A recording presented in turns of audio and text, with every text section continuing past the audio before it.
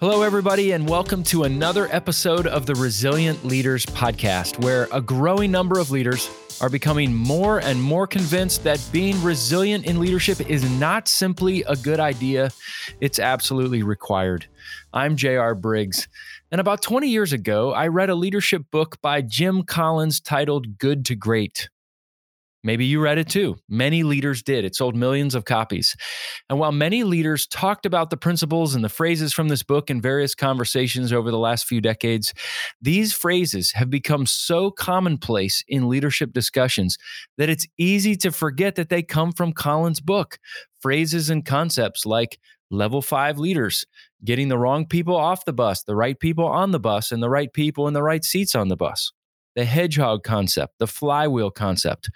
All these are concepts from Collins' book. If you haven't read the book, I want to encourage you to read it. And if you have read it, but it's been more than 5 years, I want to encourage you to reread it. Now, I'm not sure what triggered in me, but I decided to pull it off the shelf recently to dust it off and reread it. And boy, was I glad that I did. There were nuggets of gold in the book that I had forgotten about. One of those concepts was something that Jim Collins calls the Stockdale principle.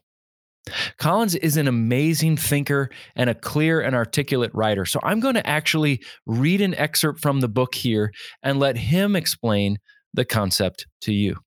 This is, again, the Stockdale paradox. He says, the name refers to Admiral Jim Stockdale, who was the highest ranking United States military officer in the Hanoi Hilton prisoner of war camp during the height of the Vietnam War.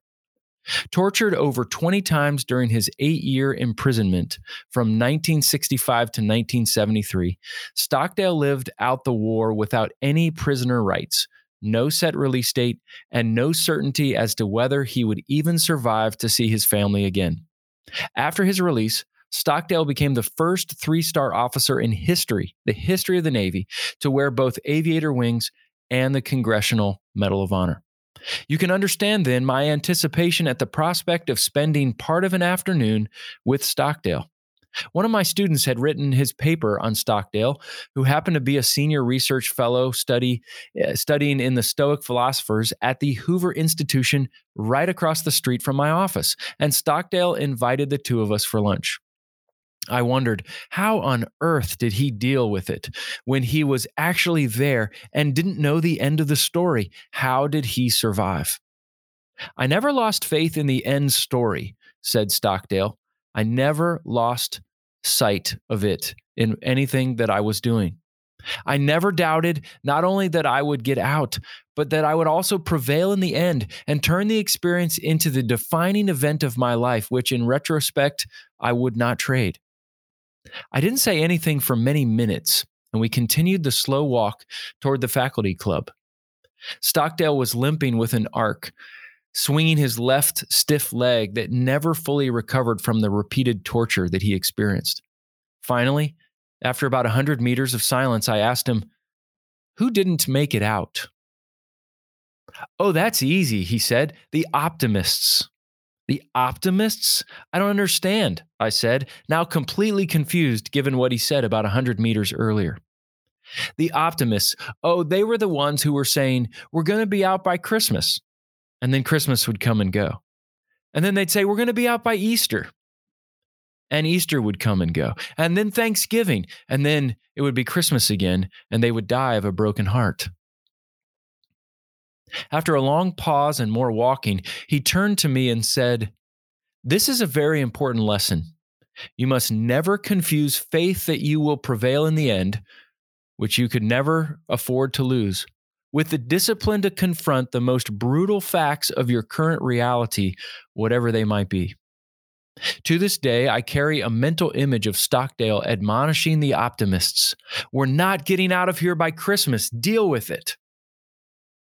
What in the world, you might be thinking, does this have to do with resilient leadership? Well, this is how Collins reflected on this principle, the Stockdale principle, and how it relates to leaders. He says this, quote, "Life is unfair, and sometimes to our advantage and sometimes to our disadvantage. We will all experience disappointments and crashing events somewhere along the way, setbacks for which there is no reason, no one to blame. What separates people, Stockdale taught me, is not the presence or absence of difficulty, but how they deal with the inevitable difficulties of life.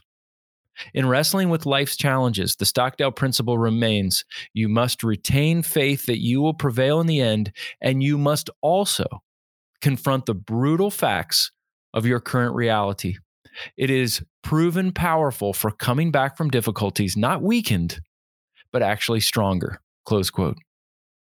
Now, let me press in a little bit further here with some cultural and contextual specificity. If you're listening to this at the time of its airing, which is mid-December 2020, you know that the coronavirus positive tests are spiking right now across the United States. While we have hopeful news at the same time of a rollout of a global vaccine in the coming season. Now, you've probably heard leaders over the last several months talk about how this virus will go away quickly and we don't have to worry about it.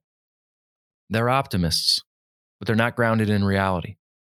They're not confronting the brutal facts of a global pandemic and its ongoing collective woundedness.